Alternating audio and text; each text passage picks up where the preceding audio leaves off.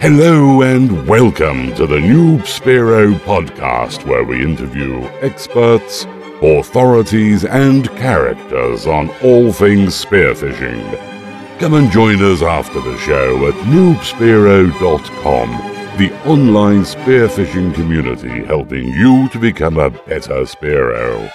Here are your hosts for the show, Shrek and Turbo.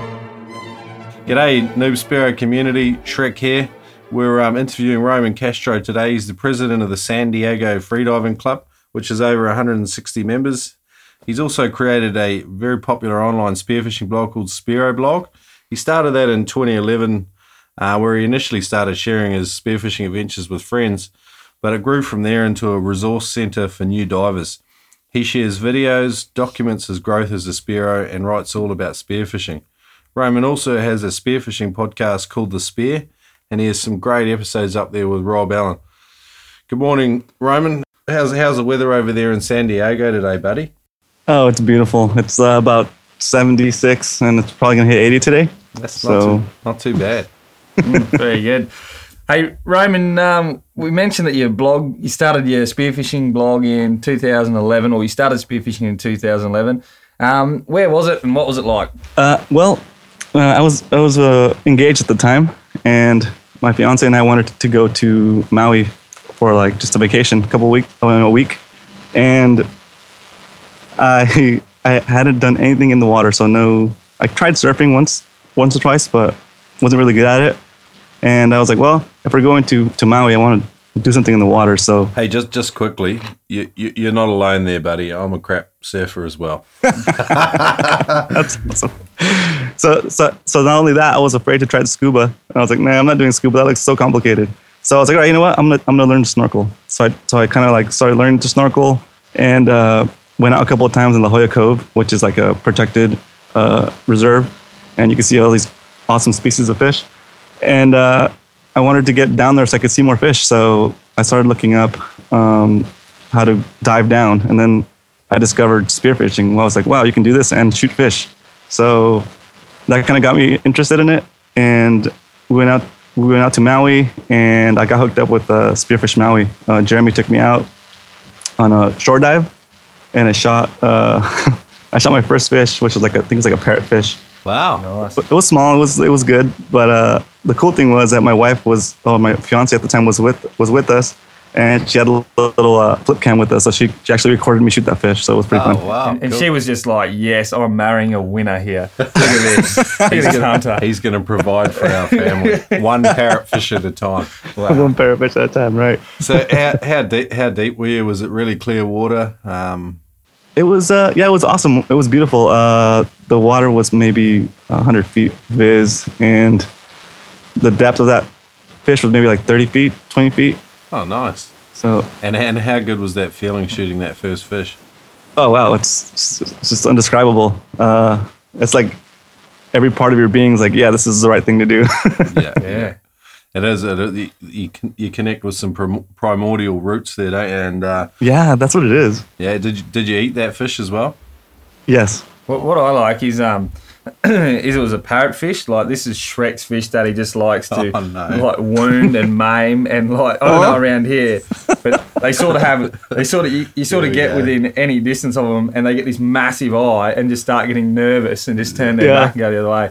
It doesn't stop this guy from taking a long shot, so hey, no way. Yeah, no. I regularly lose parrotfish. Lately, I've been trying to just shoot them in the head because they're so soft. Yeah. And they twist and they go nuts and they tear out all the time. So, right. Thanks for that, Turbo. Thanks for that plug. He's good like this, Roman. He's just always building me up. That's why we do the show together. So that first parrotfish that sticks out for you. That's a great story, and I think we all remember that. Noob Stoke. So this Jeremy guy, did he show you the ropes? Did he get you comfortable with gear and things like that?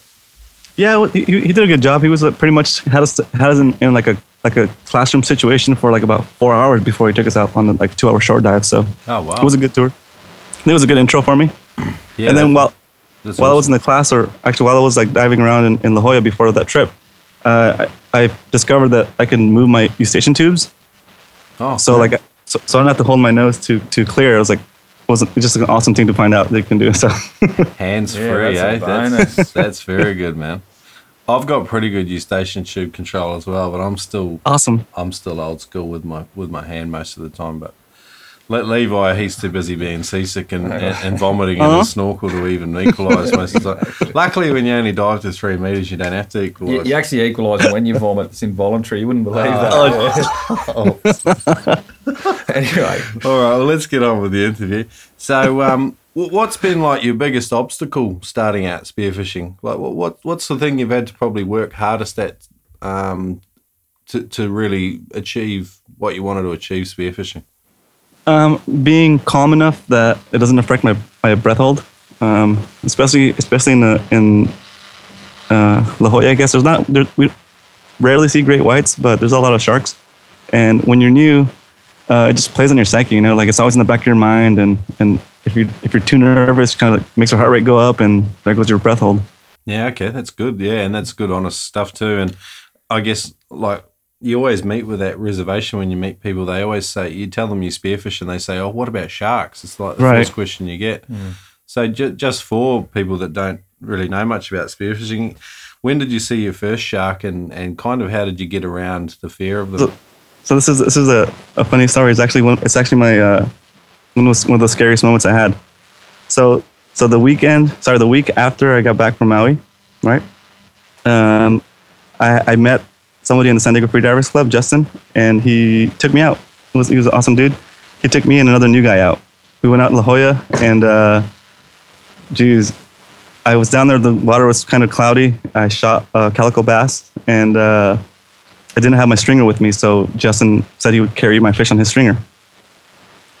Went down for a couple dives, and then when I came up, him and the other guy were kind of together, and they're like, "Hey, get over here." So I was like, "All right, I'll swim over." I swam over, and they're like, "Well, we just saw like a shark that was kind of following you, so let's just start heading out."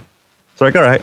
So we start heading out. The new diver is in front of me, about maybe 10 feet.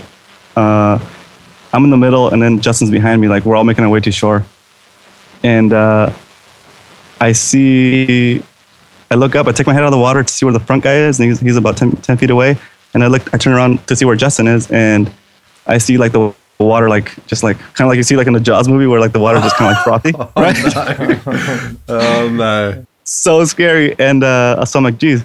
So I stick my head in the water just so I can see what's happening underwater, and I kind of like start swimming towards it, and I can see the shark kind of like on his leg.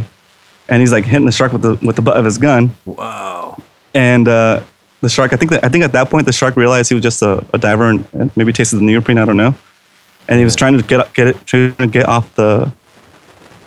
And I could see him like struggle to get off, and then he popped off, and he kind of started swimming towards me.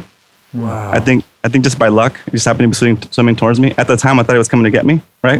This is one of my first or second dives in La Jolla, so. I'm freaking out, and I'm like, oh my God, I wonder if this guy's like bleeding to death or something. Yeah. So I take the spear gun I had, and I shot the shark, and wow, and it was more as a defense mechanism than anything else. So I was like super scared. I made sure that float line wasn't attached to me in any way, and I just let it go, and I swam for my friend. He's like, oh, I'm okay. So that was probably one of the scariest moments. And the funny thing about that gun that I had, it was like a little 38 Special JBL. I got it. I had bought it from that guy during one of our club meetings. Like we had like a gear swap, right? It was like a beat up gun with like rotted bands. He's like, anybody want this gun? Make your first offer. And I was like, $5, I'll take it. Oh, nice. So he sold it to me for $5. I brought it home, fixed our bands, and then that's the gun that I lost shooting the shark that bit him. Oh well, that was a good $5. Right? Hey, did you get your money back? Did that shark actually bite you, mate, or was it just the fish hanging off his belt or something?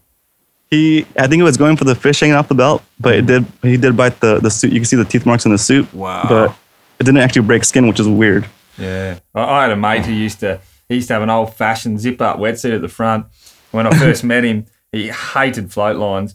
and he'd actually just stuff the fish down the front of the wetsuit. Wow. So here he is, like just swimming around this big burly bucket, like just absolutely crazy stuff. I couldn't do it. No, it freaks me out. That sounds like good old school alpha male kind of Spiro sort of stuff. Yeah. Hey, hey. So the Hoya, just for our listeners, Roman, that's San Diego Bay, is it, or? It's actually on the coast. It's on the coast off of it's by San Diego, so Pacific side of the West Coast of the U.S. And what's the terrain like there? Is it like a reef? Oh, it's kelp beds. Yeah, it's part of it's kind of like rocky reef. Yeah. And then we have some awesome kelp beds, like with like nice kelp rooms. So depending on when it's colder, the kelp gets really thick. Yeah. And you can, I mean, from the surface, it looks kind of scary because it's just nothing but kelp. But once you get down there, you can see that it just looks like I don't know, an underwater forest or something. Sorry, mate. I noticed that you've talked to Terry Mast lately on your blog. Or you had him at San Diego Freedivers. We got sent some footage from Richard Leonard on his latest DVD of the kelp forest there with Terry Mast. Have you had a chance to dive with him? I think when Terry was here, those videos are from like one of the islands, like San Clemente Island or Catalina Island. Yeah. That sounds right. Yeah. Yeah, I've been to San Clemente Island. It's really nice, but I haven't been to that one where Terry filmed that footage. The kelp here in off La Jolla Cove is pretty good. It's not as clear as it is in Terry's video, but it's nice on good days. It's nice. So what are sort of like 3 highly desired species that you would want to shoot any day you could, kind of off San Diego there? Yeah, the most I think in San Diego the most desired fish would be a white sea bass. Yep. Those things are impossible to find. They look cool, man. They seem to be impossible to find. You see one, and you can dive maybe 20 times, right? Yeah. And you'll see it once, and you'll get one shot, and that's it. Your whole season's done. Okay. Right, but then you have the really experienced divers that seem to shoot one every time they go out. Yep. We're familiar with that. That's me. Oh, wait till Turbo comes to San Diego, Roman. You're in for a treat. Like, I'm seriously going to get the last mating pair. Anyway. So what do we got? We got the white sea bass. You got 2 other species there. Fire away, Roman. What else would you want to shoot on a typical day out? Well, personally, I really like halibut. Yep. I think Like I've a seen flounder? you holding up a couple in your blog lately, in spiroblog.com. Yeah, that's kind of my favorite fish to eat. It just takes seasoning very well, and pretty much you can make it taste like anything with whatever you cook it. What do you season them with, and how do you cook them? I don't Sorry, know, man, odd question. It was a bit. Oh, that's a weird one. Yeah, no worries. Sometimes I'll bread it, make fish tacos. Sometimes I'll make like Yum. Because Shrek loves KFC, so what he's basically like, if he could get the Colonel's secret spices on the halibut, man, he's gone. You did say it held spice as well. I was hoping so the Colonel's funny. 9 secret herbs and spices would go well with it. So thanks for that, Turbo. Anyway, let's move on. Man, all these fish. Can you give us apart from your first fish being a parrotfish, what's your most memorable fish you've shot, or your most memorable fish story? I think my most memorable trip was like in 2012. I had been in the club for a while and on the board and doing my part to fix our club's website. And one of our senior members, Matthew Swartout, he took me out for the first time to go blue water hunting. Right? Awesome. It was just amazing. It was an awesome day, and it just happened to be one of the most productive days I've ever been on since. Gotta love them days. And it was like my first time, so I got ruined right off the bat. The water was beautiful, super clear. I wasn't used to it. The fish looked like they were really close, but it just, it's hard to judge. It's hard to judge the distance with that clarity and having nothing in the background. So that day I shot 2 Dorado, which was my first Dorado, and a couple yellowtail. Yep, couple yellowtail.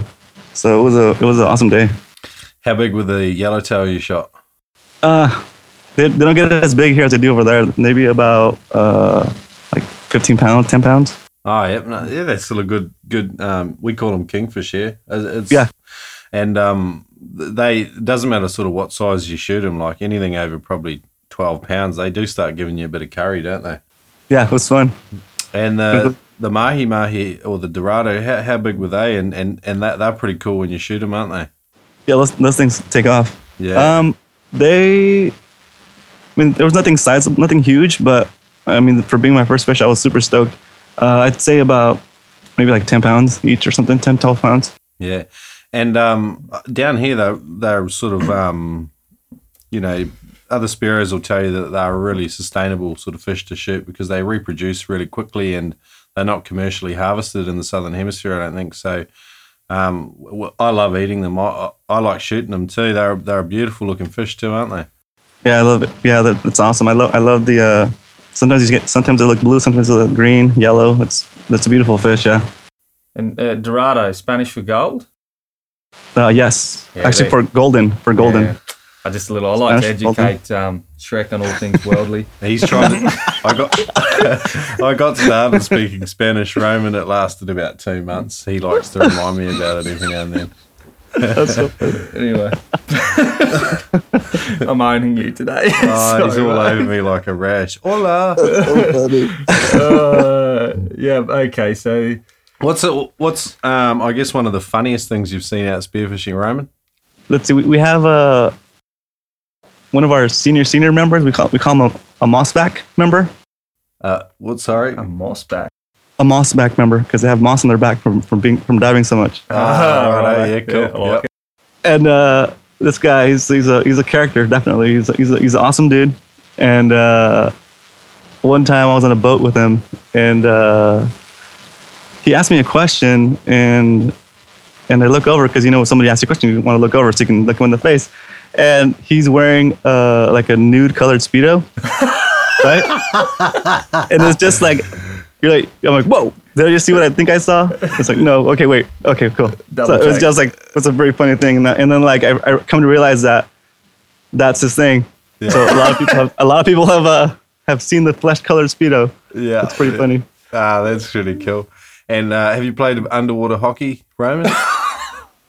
Because those guys, they love to get their stuff out.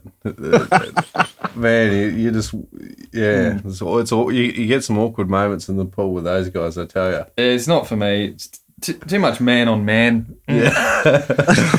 Oh, yeah, right? Yeah. I never played it, but I just realized what's happening, yeah. Yeah. It's just like this crowd of guys sort of over and under each other, all in Speedos. Like, it makes for some awkward moments, but...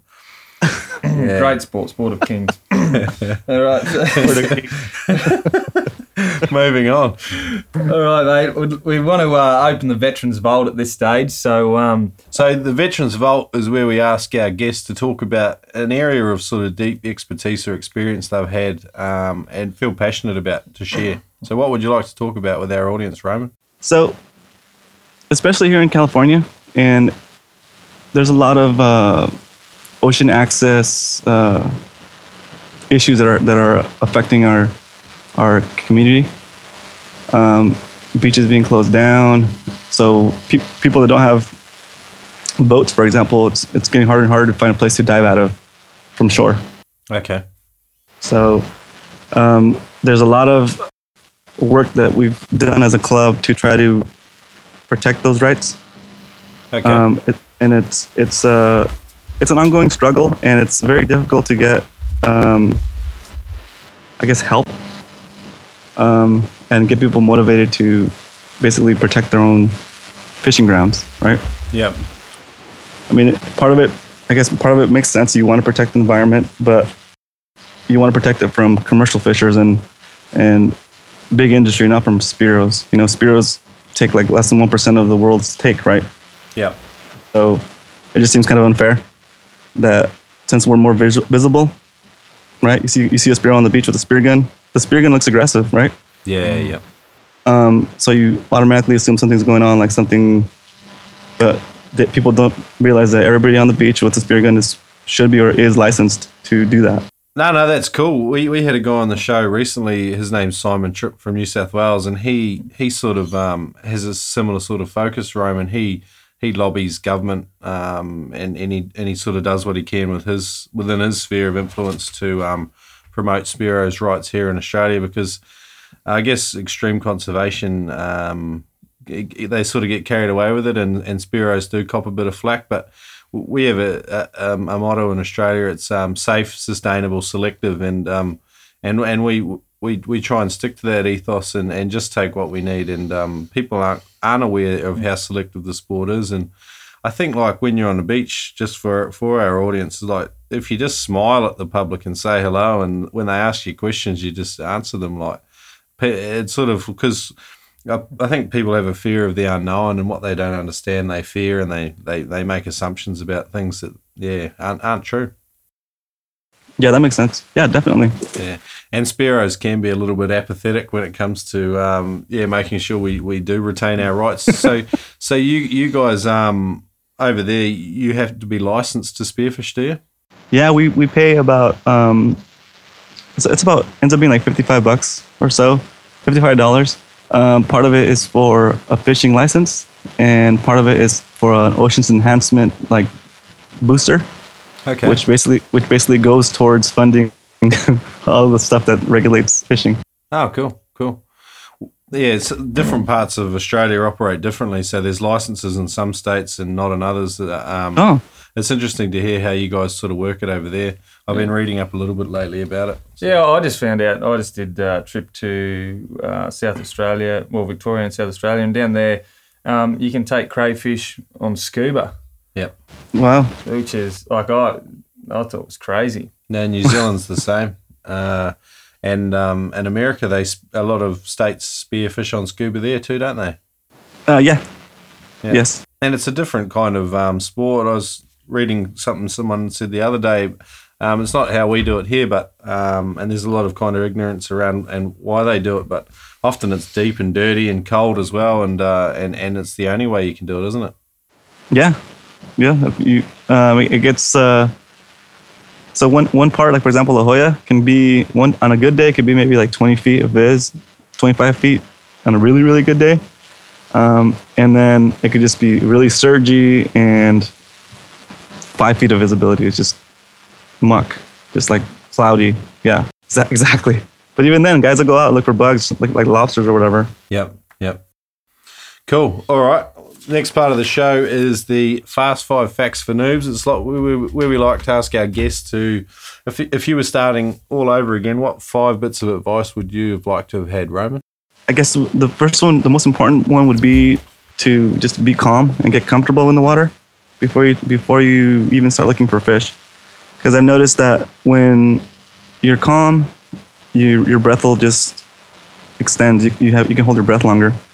Well, I can hold my breath longer when I'm super calm. So that, with the addition of making sure you practice your surface intervals so that you're breathing for at least twice as long as you were down for.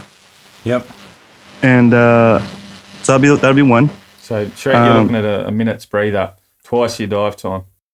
Exactly. Oh, he's suggesting that I dive for 30 seconds there. 30 seconds is generally a pretty good dive for me. And anyway, sorry. No, it's all good. Okay, Roman, we got that one.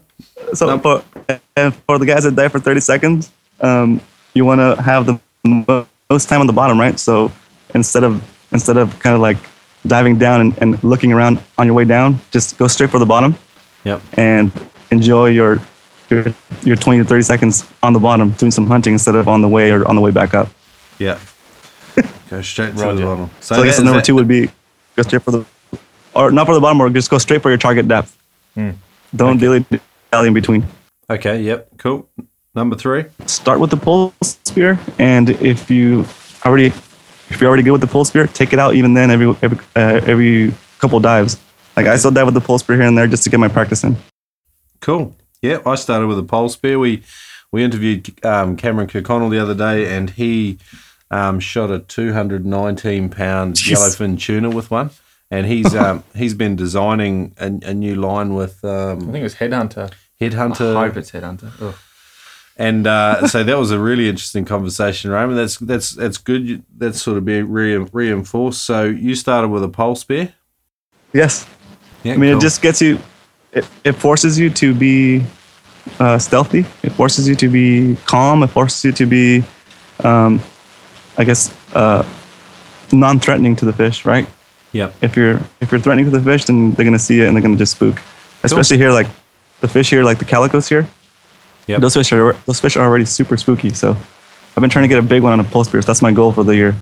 Cool. Mate, I'm gonna join you in that. But once you do these fast 5 facts, we'll never talk to you about pole spears. I'm getting right into it. Okay, number 4, Roman. Especially with the new guys, muzzle control. It's very important. Muzzle control and don't load your gun outside of the water. Your spear can travel a lot further in the air than it can in the water. So it's just asking for trouble. Okay. Also, part of that would be the muzzle control. If you're diving with a buddy, don't have your hand on the trigger or your finger on the trigger. Just if you're not going to shoot, keep your hand off the trigger. Hold your gun about midway. Yep. Just and make sure you're not pointing at anybody at any time. Even if the safety's on, all that good stuff, it's still best practice. Cool. All right, and number 5. I would say, well, besides the normal always dive with a buddy, is dive within your buddy's limits. Dive to your buddy's limits. Yep, cool. Dive within your buddy's limits. Yeah, because what's the point if I can go like 60 feet and my buddy can only go 30 feet? Something happens, he's not going to be able to get down there to get me. Yeah, that's right. Who was that? Simon Tripp said the same thing, I think. Yep. Yeah, no, good advice. Okay, I'll sum them up. Give them back to you, Roman. So, number 1, we had be calm, get comfortable, and that's a repetitive point we get from a lot of our guests, and just learning to relax in the water. I think that's 4 from 4. Yeah, yep. Yeah. And you mentioned you added to that, get your surface intervals right. So number 2 was go straight to the bottom or your desired depth. Don't sort of dilly-dally in between. Number 3 was start with a pole spear, and you mentioned numerous advantages to that. Number 4 was muzzle control. So don't load your gun out of the water, don't finger the trigger, and don't point it at anyone.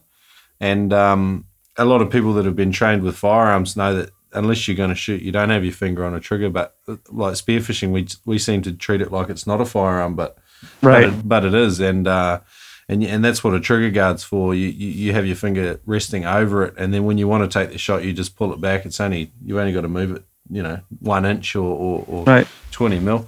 And number 5 was dive within your buddy's limits, which is a great bit of advice because it's no use diving 20 meters because you can dive 20, but your buddy can only dive 10. And then, you shallow water blackout, you whatever, and he can't get you. Yeah, that would be it. Cool. Fantastic. Can we add, I was going to add a 6th real quick. Is when you're looking for the fish and you see that fish you want to shoot, don't fixate on it. Don't stare at it.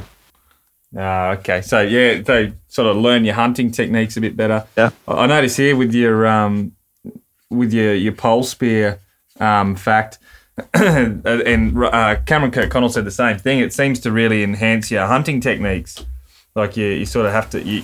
It forces you to become a better hunter because you've got to get that much closer to the fish. Right. So that's my little input there. Have you got a pole spear story for us, Roman? Just quickly. Or some advice. What's a memorable? Yeah, okay. Here's some advice. Some advice, like maybe when you're closing distance on a fish, say you see it from the surface, you can either dive straight down on it. They kind of, from my experience, it's difficult for them to see straight up. And the other thing would be if you're going to close distance on it, use the structure. Like for example, if there's a boulder, come up behind the boulder, like get to the bottom, swim up to the boulder, and then look over the boulder where the fish would be. That way, you're using that structure to block your not only your the fish from seeing you, but you're also blocking your profile. No, when you're swimming through the water, you're creating like a wave of pressure. Okay. Right? Yep. That the fish can sense with their lateral lines. Mm-hmm. Yep. So that pressure is going to get deflected by whatever structures in between you and the fish. Nice. That's good. I like that. That's really good. Can we talk brands? Sure. Roman, because Christmas is coming up and I need to put an order in. So I want to get some advice on what's good and what's not. What brand do you use, Roman, and what do you like about it? For spear gun? For a pole spear. Pole spear. Pole spear. Oh, for a pole spear, I'm actually using Cameron's pole spear. Okay. It's a Rife Cameron Kirkconnell edition. It's a 3-piece carbon fiber. It's a 6 foot, but with the shaft, with the spike, it ends up being like 7 feet. So is that a spear you'd recommend to people sort of starting out, or is that more at the price end of the game? I think that's like the high end of the pole spear. I kind of, when I got it, I was like, I'm gonna go for it, and I want to buy one pole spear and just have it and have it be a nice one. Sometimes that's the best way to go, isn't it? Because you end up spending more money just buying, upgrading, and you have a bunch of pole spears you don't use. Yeah, that's good call. Yep. So, Yeah. but if you do want to start off, just if you're starting spearfishing and you're not sure if you're even gonna like the sport, I would say get one of those cheap fiberglass pole spears. Yep. They tend to bow when you cock it. So a good fix for that is to twist it after you cock it, and then the bow kind of goes away. And what's the price point for one of those? Probably, I think it's like, depending on what tip you get, it's probably like $30, $40. That is a good place to start, isn't it? For Right. some? Yeah. Super cheap, yeah. Going back to the top end of the market, do you use a slip tip on your pole spear? No, it's just a flopper shaft. Okay. Oh, so like the flopper shaft sort of just screws into the end of the spear. Correct. Right. And what's what is it? Is that for any reason? Are they faster than the slip tip setup, or? No, it's just less cumbersome for me. When I go with the pole spear, I'm not expecting to see a huge like tuna or anything like Cameron. Yeah, this is the problem. I've seen him do it, and I want one, and I picture myself doing it. It depends on what you're hunting, isn't it? And look, Cameron's he's a big trophy hunter a lot of the time, and he does shoot fish just for. We were talking with him about it, and he sometimes he just likes shooting a feed, and he'll just shoot a couple of little fish for the plate at night, and but a lot of the stuff we see is the big trophies he shoots, and obviously want slip tip with that, but. So you don't think you need one just for sort of reef hunting, for smaller? Yeah, I don't. What I do is I run a float line from the band. Yep. So after I shoot, I can let it go. It's not a big deal. I won't lose it. Cool. And that's more just for me to, or also like I can use it to mark a hole, right? So I'm down and I see a fish go into a hole.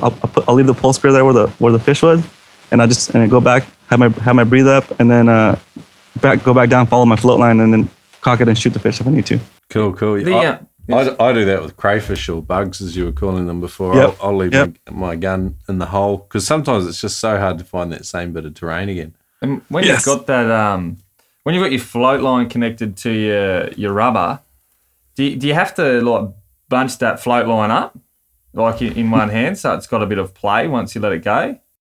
I have a little loop of Spectra. I basically tie a Spectra into a little bit of Spectra line into a loop. And then I put it through kind of like a rubber band, right? Okay. Or you loop it through itself, and then once I loop it through itself, I clip the float line clip onto the little loop. That way, the metal clip is not against my hand when I use a pole spear. Awesome, cool. We've got some gold out here today, Roman. Thanks for sharing with us and our audience. No worries. It's awesome. No worries. It's been really awesome to have you on the show. I think we can wrap it up. But if people want to find you, obviously there's San Diego Freedivers, but Spiro blog's very popular in the States and more widely. Can people connect with you there, Roman? Yeah, definitely. I'm on Twitter at spiroblog.com. That's Spiro with the O. Yep. And my website, of course, spiroblog.com. You can go on there and join our email list, our tribe, and get all the latest updates that we put. Excellent, mate. We'll link up Spiro blog on our show notes and your podcast as well, Roman, and people can tune in and find you there on the Spear. Awesome. Plenty of gold there. Well, I think that's time to wrap it up. Stay on the line so we can get our producer to have a quick chat with you when we're finished. But thanks for coming on the show, Roman. It's been a lot of fun. Awesome. Thank you, guys. Awesome. Thanks, Roman. Thanks for listening today, Noob Spiro. If you'd like to find out any more information from today's guest, then head over to noobspiro.com. We really appreciate you guys as listeners. Without you, we couldn't do the show. So if you want to help us out, leave us a review on iTunes or head on over to noobspiro.com and sign up for our newsletter. We won't send you crap. So that's all from us. A big hooroo. We hope to see you soon. Shrek over and out.